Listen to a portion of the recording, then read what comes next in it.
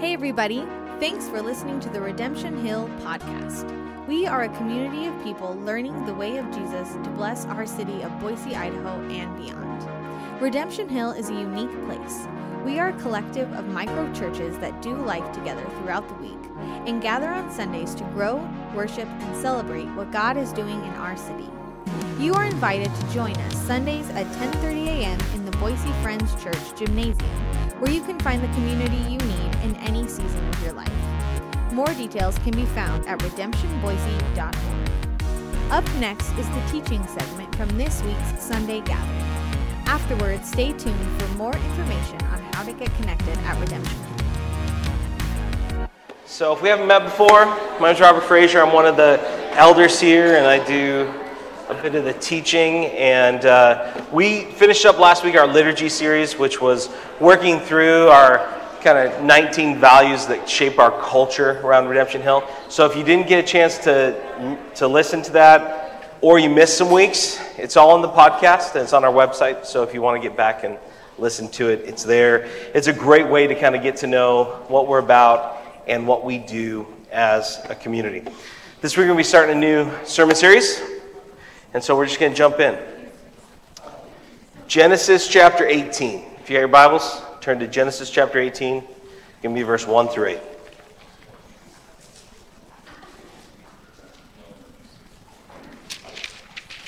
I'm reading out of my physical Bible because it's here. Let's do it. I'm going to need some lights. Can I get a reading light in here? All right, Genesis chapter 18, verse 1. The Lord appeared again to Abraham near the oak grove belonging to Mamre. One day, Abraham was sitting at the entrance to his tent during the hottest part of the day. He looked up and noticed 3 men standing nearby. When he saw them, he ran to meet them and welcomed them, bowing low to the ground. "My Lord," he said, "if it pleases you, stop here for a while. Rest in the shade of this tree while water is brought to wash your feet. And since you've honored your servant with this visit, let me prepare some food to refresh you before you continue on your journey." "All right," they said, "do as you have said." So Abraham ran back to the tent and said to Sarah, "Hurry, get 3 large measures of your best flour, knead it into dough, and bake some bread." Then Abraham ran out to the herd and chose a tender calf and gave it to the servant, who quickly prepared it. When the food was ready, Abraham took some yogurt and milk and roasted meat, and he served it to the men. As they ate, Abraham waited on them in the shade of the trees. This story, the Bible feels distant, right? Like this was written like 40 centuries ago. It's about something that happened 50 centuries ago. Generations and generations and generations. This stuff was ancient history to Jesus. Okay? So we're going far back. 5,000 years ago, a galaxy far, far away. And we read this and it feels distant. It feels like something that doesn't feel like something that makes sense to me. But the interesting part about this that feels so different is Abraham and his response. And what I want to do is I want to dive into the culture of the ancient Near East, and I want to look at why Abraham did what he did and what it means for us almost 4,500 years later. This is a story.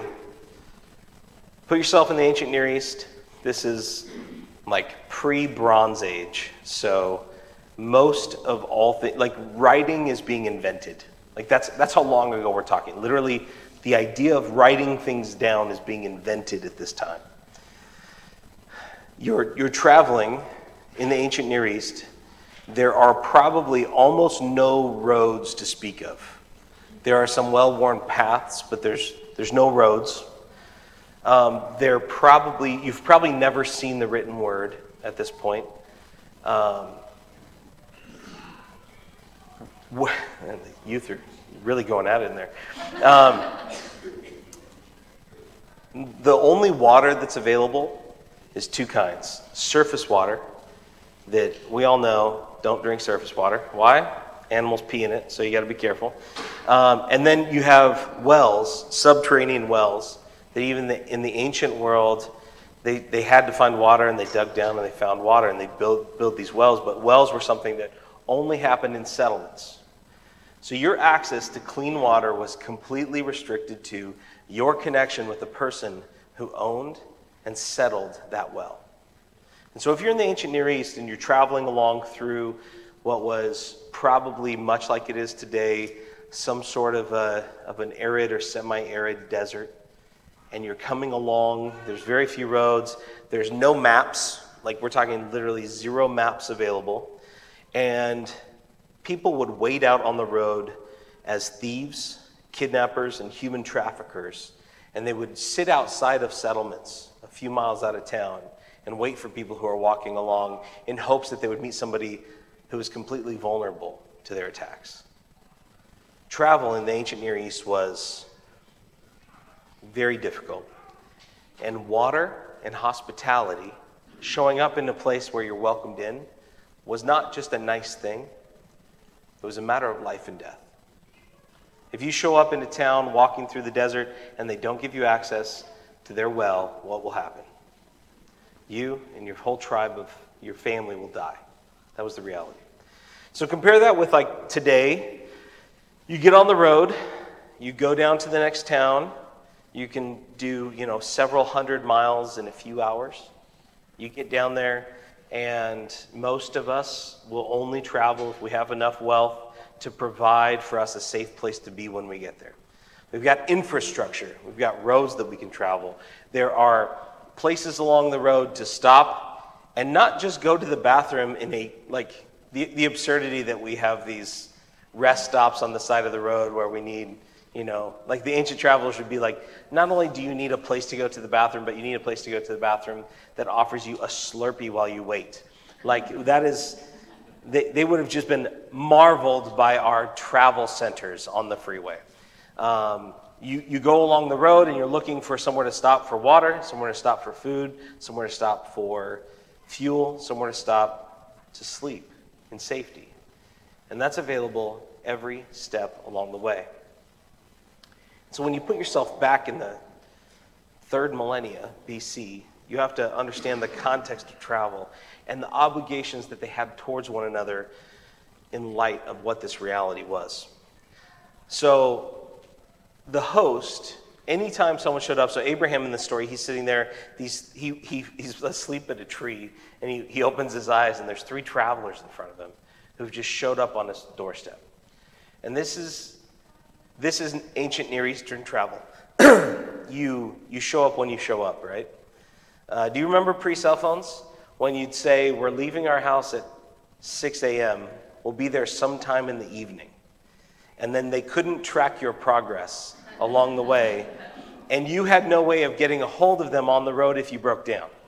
I remember a couple of trips just up Highway 55 to McCall or Cascade or Warm Lake, and someone would break down, and you wouldn't know for a day or two what happened to them because there weren't any phones up there, and you'd just be like, I hope they're okay, I hope they get word to us. They could be dead. And this was like 20 years ago in Idaho, So in the ancient world, people just showed up. They showed up on your doorstep, and you as a host, you as someone who had access to the infrastructure of the simplest infrastructure, just water, and maybe a little bit of stored food that you've raised, you were obliged to provide the traveler with food, water, and shelter.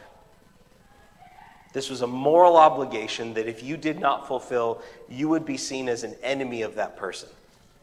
So if you're not ready to receive a traveler, Abraham welcomed these 3 strangers into his tent, and he eagerly ran to meet them and lavished welcome on them, because the honor of his household was tied up in how he treated these travelers. When someone shows up in your neighborhood as a traveler, is the honor of your family tied up in how you care for them? No, you think it's completely on them to figure out how to live. He ran to meet them, and Abraham's words and actions, including he bows to the ground in front of them, they seem so out of place and exaggerated to us. However, this was very typical of Oriental hospitality in the 3rd millennia BC. He provided them with water to wash their dusty feet and a place to rest. He told his wife to go get the best flour, not the flour that's been sitting around a little too long, the new flour, make some bread with it. Often they'd have a servant wash the feet of the guest, and this provided like a refreshing care. You know what it's like. You've been on the road, you get home, and you get a shower. They didn't take showers, but their feet needed to be cleaned. This symbolized the acceptance of the stranger into the household. And if you didn't do it, it was seen as hostility. Okay, so if you don't provide a foot washing to someone who enters into your home, it's seen as you saying, you don't belong here, and I see you as a threat to my family. That's why when you see in John chapter 13, Jesus is invited into a home and they don't offer him a foot washing, and he calls him out on it. Because in the ancient Near East, it was seen as, you're treating me like an enemy of your family by not offering me a foot washing in your home. Abraham's elaborate preparations for the meal indicate the deep importance of providing for travelers. And when they left, Abraham even got on the road and walked with them down the way to make sure that they got in the right direction and he could point them to where they ought to go. The traveler was expected to accept whatever the host offered. If they refused the hospitality, that was an insult that only an enemy would inflict. So not only was your connection with this person tied to what you offered them, but if they didn't accept it, then you realized that there was some problem that needed to be addressed, that you had to deal with if you wanted to keep them from raiding your family and stealing your settlement and killing and enslaving your family. Okay? These are the stakes in the early ancient Near East. It's not just like, hey, would you like some food? And they say no, and you go, great, have a good travel. Like, that's not, life and death is at stake. Every single interaction in the ancient Near East was filled with this risk, much like even 110 years ago, right here in Idaho, if you showed up into town, you would be, if you were not able to access the hospitality of a city, then you were a threat to the city. Even in Idaho 100 years ago. So this has been a part of the history of the world.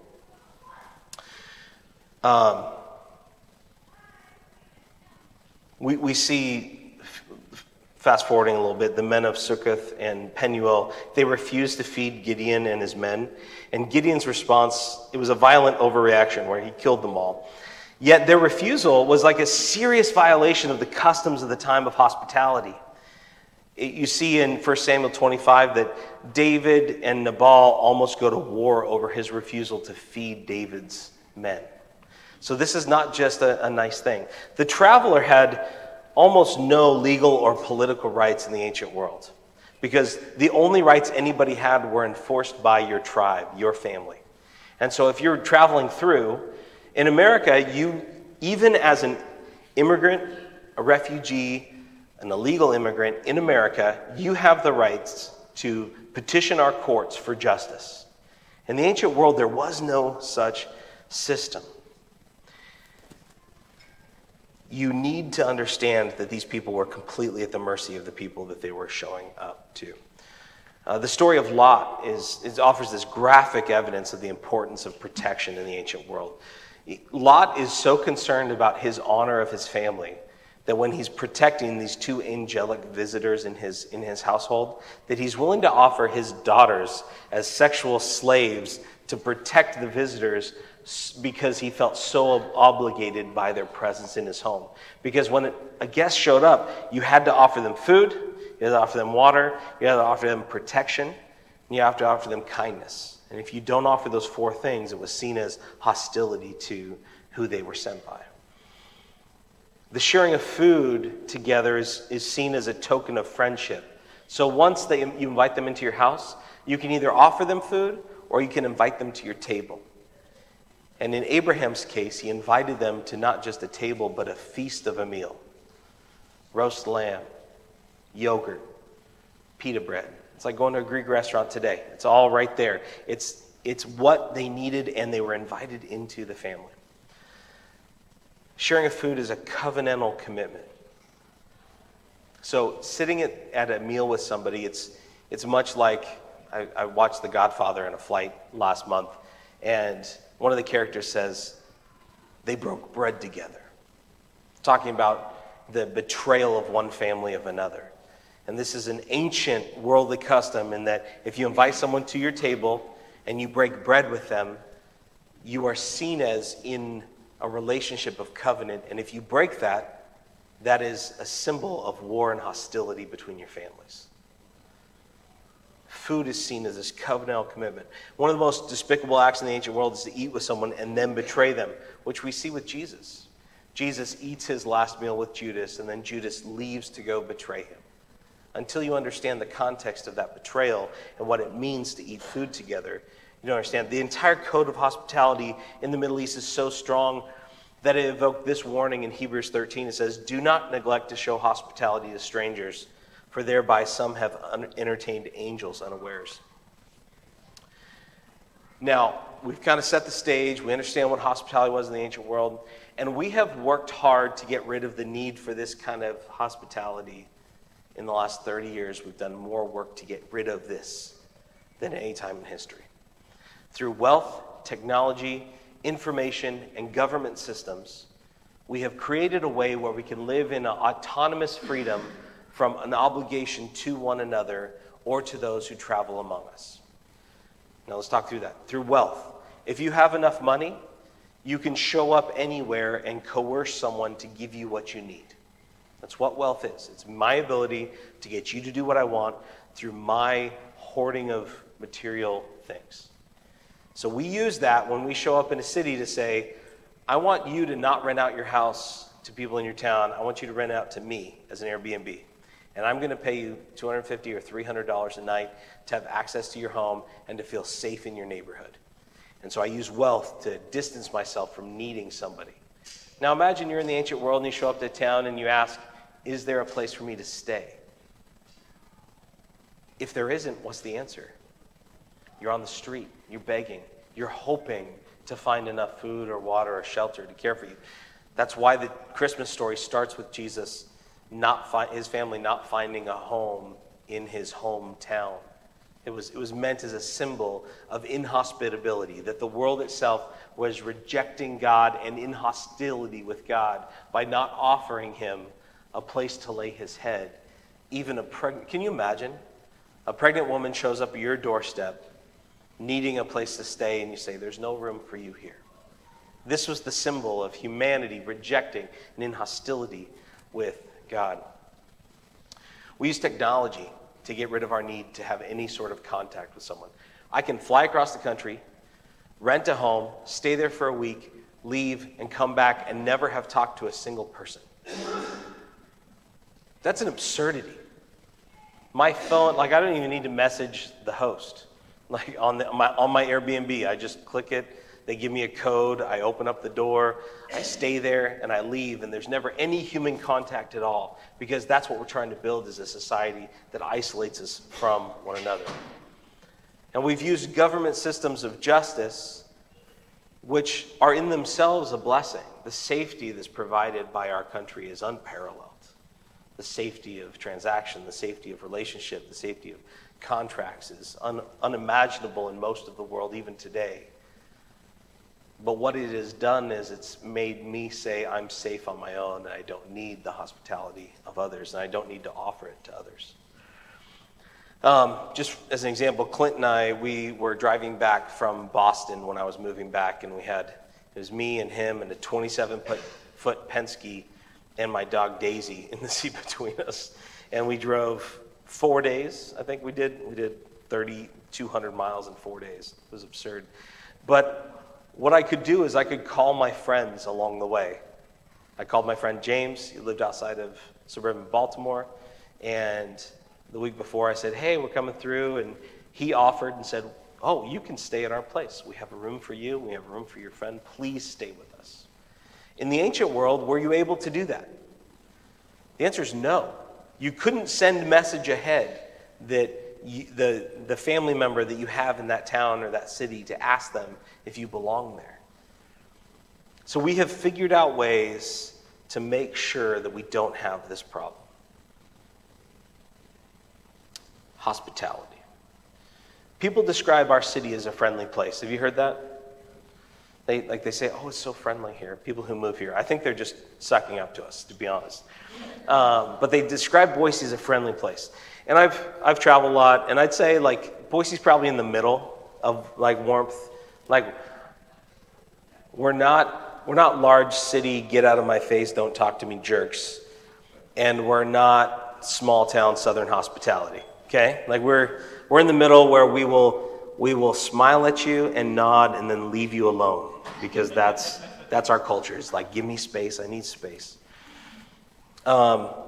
We imagine that we're friendly and that equals this sort of hospitality. You're likely to have a short, polite conversation, but you're unlikely to invite a stranger into your home for a cup of coffee. Has anyone in here invited someone at their door that they've never met in for a cup of coffee? My dad. That makes sense. That was the person I was going to guess. Yeah. It's very unlikely in our culture to do that. Somewhere over the last 70 years, our culture has transformed in a place that values privacy, secrecy, and individualism over all things. 70 years ago, inviting a stranger into your home for a meal would have been at least within the realm of possibility, and even somewhat normal. I think of Back to the Future. Marty McFly is peeping into his mother's bedroom window, falls in the street, gets hit by his grandfather's car. This is a time travel piece. But after they hit him with the car, what do? They don't take him to the hospital. They invite him into the home. They let him rest till he wakes up from his concussion. And then they feed him a meal. Like that was at least somewhat within the realm of normalcy. Where today, it's likely seen as an act of radical foolishness to invite someone you don't know to come have a meal in your home. If I told you there was a door-to-door salesman at my door selling me solar cells last night, and he looked hungry and I invited him in for a meal, you'd be like, that's a little weird. That doesn't belong in our cultural narrative. We see new people as a threat. We see them as a bunch of need rather than a potential connection. We see them as a liability rather than an obligation. And here's the thing. Abraham and the ancient Near East understood who God was better than we do all this time later and all this knowledge later and all this revelation of God later, because they understood this fundamental fact about the nature of God and about our obligation to Him and to others, is that hospitality is the center of the universe. It's why we exist. It's how we're supposed to live. And it's what all of the solutions to all of the problems in our entire world can and will be solved by radical acts of hospitality between God and humanity. So why are we talking about stranger danger and resident aliens in the ancient Near East? We think that this is essential to understand the gospel and our place in God's family. So let's go back all the way to Genesis 1. We are created in a wilderness. God makes the world, God makes man and places him not in a garden. He makes him outside of the garden. And then God builds a house for him, this garden, and invites the man to join him in the garden, to belong in his home. And God wants us to reenact this. God does reenact this by inviting Abraham on a journey with him into a home that he is preparing for him. So we see later on in Genesis, God says, Abraham, leave your family in Ur of the Chaldeans and go, and I will show you, Haran, I will show you a place that I will make a home with you. You will be my people, and I will be your God, and you will become a great nation. Abraham leaves home, leaves his family that he had been a part of, and he takes this journey through this desert wilderness, and God prepares a home for him. But it's a 550-year journey of Abraham and his descendants before they will belong, before they will find the home that God has set aside for them in Canaan. And every step along the way, Abraham and his descendants will have to rely on the kindness of strangers as foreigners in a distant land. This was the way that God prepared the people of Abraham to be his people is to start by making them rely on the hospitality, the friendship, the vulnerability, the generosity of strangers. Abraham spent months or years on the road from Haran to Canaan the first time. And then when he shows up, it is the likes of Melchizedek and the kings of the Canaanites who would allow him, after he builds this well over and over again. It keeps getting filled in and destroyed or taken over by people. And then finally they let him stay.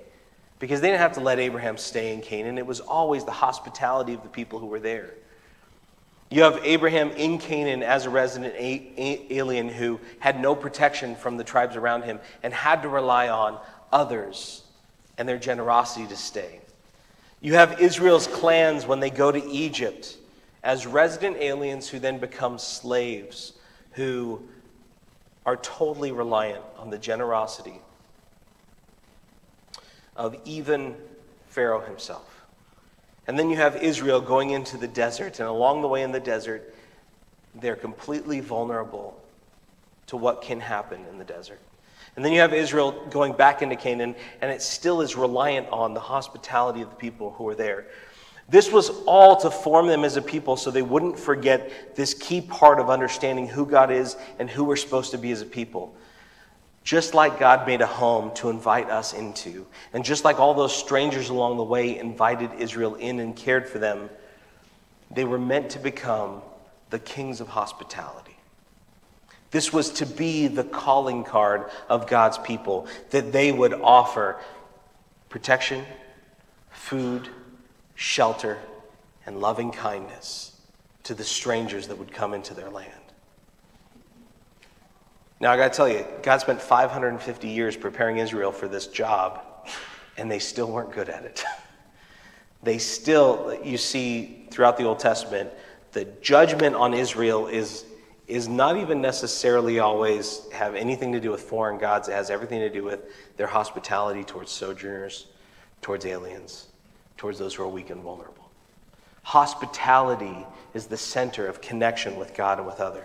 We see in Leviticus chapter 19, verse 33, it says, "When a foreigner resides among you in your land, do not mistreat him. The foreigner residing among you must be treated as your native born. Love them as yourself, for you were foreigners in Egypt. I am the Lord your God." This is the reality of all humanity. We are wandering in a desert, a soulless wasteland in our world. We're looking for food and waters to feed our deepest needs. And as we stumble upon the God of the universe, who's been out on the road searching the highways and byways for lost travelers, and what he does is he invites us into his hospitality, his provision, protection, shelter, and loving kindness to be a part of and inside of his household. And not only does he invite us into his household and provide for us, he invites us into the table where we enter into covenant with the God of the universe, who says, not only are you going to be a guest in my household, but God looks on us and says, they have no home to call their own. In the ancient world, if someone came along and they were on the road because they had nowhere to belong, and there was in the ancient world, there was devastation, there was war, there was politics, there was evil things that happened to people, there was natural disasters, and they would lose their place in the world. One of the roles that you had in hospitality was to offer them a place to settle. Not necessarily to give them your land, but to allow them to work your land, to give them the glean of the harvest of your fields, to allow them a place to belong. And that's what the God of the universe does with us. God says, there's plenty of room in my household for you. Not just as guests or as aliens, but as a part of my family. And so you can enjoy the protection, the provision, the shelter, and the loving kindness, not just for a respite, to be a part of my tribe and my family. And all it takes is you as a traveler, a sojourner on the road. When you enter into God's family, he gives you one invitation. He says, submit yourself to the lordship that I have over this place. Enter into the family culture that I am creating. Trust me to provide protection and sustenance for you. And what I have is yours. It's yours to enjoy. And this is the same invitation that God has for us. The gospel is about God's hospitality towards us. His work on the cross was to open and fling wide the doors of salvation so that we can belong in his kingdom and be a part of his family. And we can submit ourselves to his kingdom way and enjoy his hospitality by belonging in his family. And we can pledge loyalty to his tribe and make commitments to do what he has done for us, for those who come along after us. This sermon series we're calling Philo, Xenia. Okay? Philo, Xenia. Say it with me. Philo, Xenia. There it is. We got it up there. Philo, Xenia. What does it mean? It means love of the stranger, love of the alien, love of the foreigner. And this is the Greek word for hospitality. Hospitality is at the center of what it means to be God's people. And we are becoming a peculiar kind of people, even among Western Christians, as we start to embrace the good news of God creating a place for us to belong so that we can offer that place to belong for others. And I know that you're hoping that I mean a place to belong like a church. That's actually not what I'm talking about. I'm talking about God gave you a place where you belong, a household and a family, so that we can offer a place to belong, a household and a family for others to be a part of. The sort of radical hospitality in the first century we want to pull forward, even in spite of all the modern technology and wealth that we have, to avoid connection with one another and to avoid joining our lives with others. What we're going to do is we're going to have these really soft borders on our households. And we're going to have rooms and places for people to live alongside of us. Because what God wants to do is he wants to take all the places that he's entrusted to you, the rooms that he's entrusted to you, the yards that he's entrusted to you, the food that he's entrusted to you, and wants to open up those doors because there's people who need to belong in your household. The next couple weeks, we're going to be looking at how hospitality is not about dinner parties at your house. Okay? That's in our culture, that's the shift that we have to make, because we think of hospitality as cleaning up really well so that when my friends come over, I'm not embarrassed by the dust on the floorboards, right? Like that's what we think of as hospitality. Making a great meal, and there's a 2-hour time limit, and then I'm going to say, well, got an early morning tomorrow, and then you're going to hopefully get the hint and leave my house.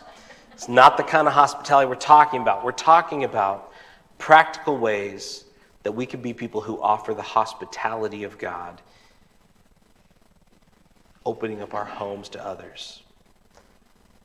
I don't know if you realize this, but our city has a housing crisis.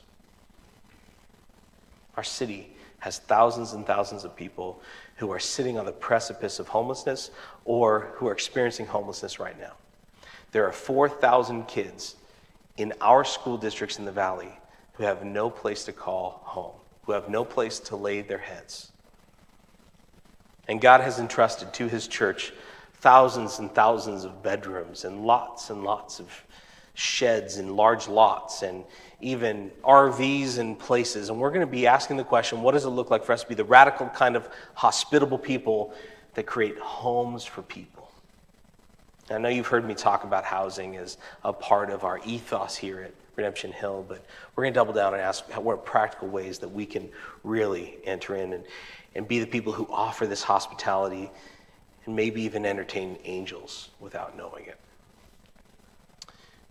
I'm done with my sermon. That was 30 minutes, so you're welcome. That's really embarrassing, actually. I'm going to invite the band to come on up. And would someone text the kids that we're about done and they can come back and join us for worship whenever they want? We're going to finish up our morning with some songs. You have a phone. Yes, if someone would like to walk over and let the youth and the kids know, that'd be great. Every week we enter into this table, and it's not an accident that Jesus made it about the table. The table is about God's hospitality towards us. And when we're invited to sidle up to his table and to drink his wine and to eat his bread, the invitation is that we enter into a covenant with him where we belong as a part of his family. So when we share the table with God, he's offering his hospitality, and every host takes on cost when they offer hospitality. Hospitality is never free, right? Say it with me. Hospitality is never free. Hospitality is never free. It costs you something. And when we come to the table, this is a stark reminder that hospitality, to open up his home to God's enemies, it cost Jesus his whole life. It cost him his blood being shed and his body being crushed for us. And the only way that we can enter into his kingdom is through the door of hospitality offered to us by God through the sacrifice of Jesus. And so I want you to come forward and receive communion. Come grab it, go back to your seat, and then Andrew's going to lead us in a little prayer time here in a little while, and I'll have him do the words of institution and have us take the bread and wine during that time. Does that sound good, Andrew? Okay, so come forward during this next song, grab the elements, take it back to your seat, and then we'll take it all together. Lord God, your hospitality and your loving kindness was written into the very fabric of our created universe. You wrote it on the hearts of your people. You spoke it over us over and over and over again. You reminded us in its totality. You gave us a true picture of hospitality in the work of Jesus, and we have been working to forget it every day since. So God, we pray that we would become the kind of people who step into the hospitality that you offer. That we'd be the kind of people who then would turn around and offer that hospitality to the world around us. That we'd offer safety. We'd offer food and water. We'd offer a place to lay their head. We'd offer our loving kindness and our friendship at the table. Because you, God, have opened up a way for us to have what we need by being a part of your family. Lord God, let us become the kind of people who instinctually say yes when there's need. We become the kind of people who instinctually ask, do they have a place? The kind of people who say, I'll take on a risk to myself and my family to offer the kind of hospitality that you've invited us into. In your name we pray. Amen. Thanks again for listening. Make sure to subscribe to get the weekly episodes in your podcast feed. You can find out more on how to get connected with Redemption Hill at redemptionboise.org/connection, where you can fill out the Connect card and start your journey today. For regular encouragement throughout the week, follow us on Instagram at Redemption Boise. We are so glad you're here and are excited to accompany you in your story with God. We hope to see you soon.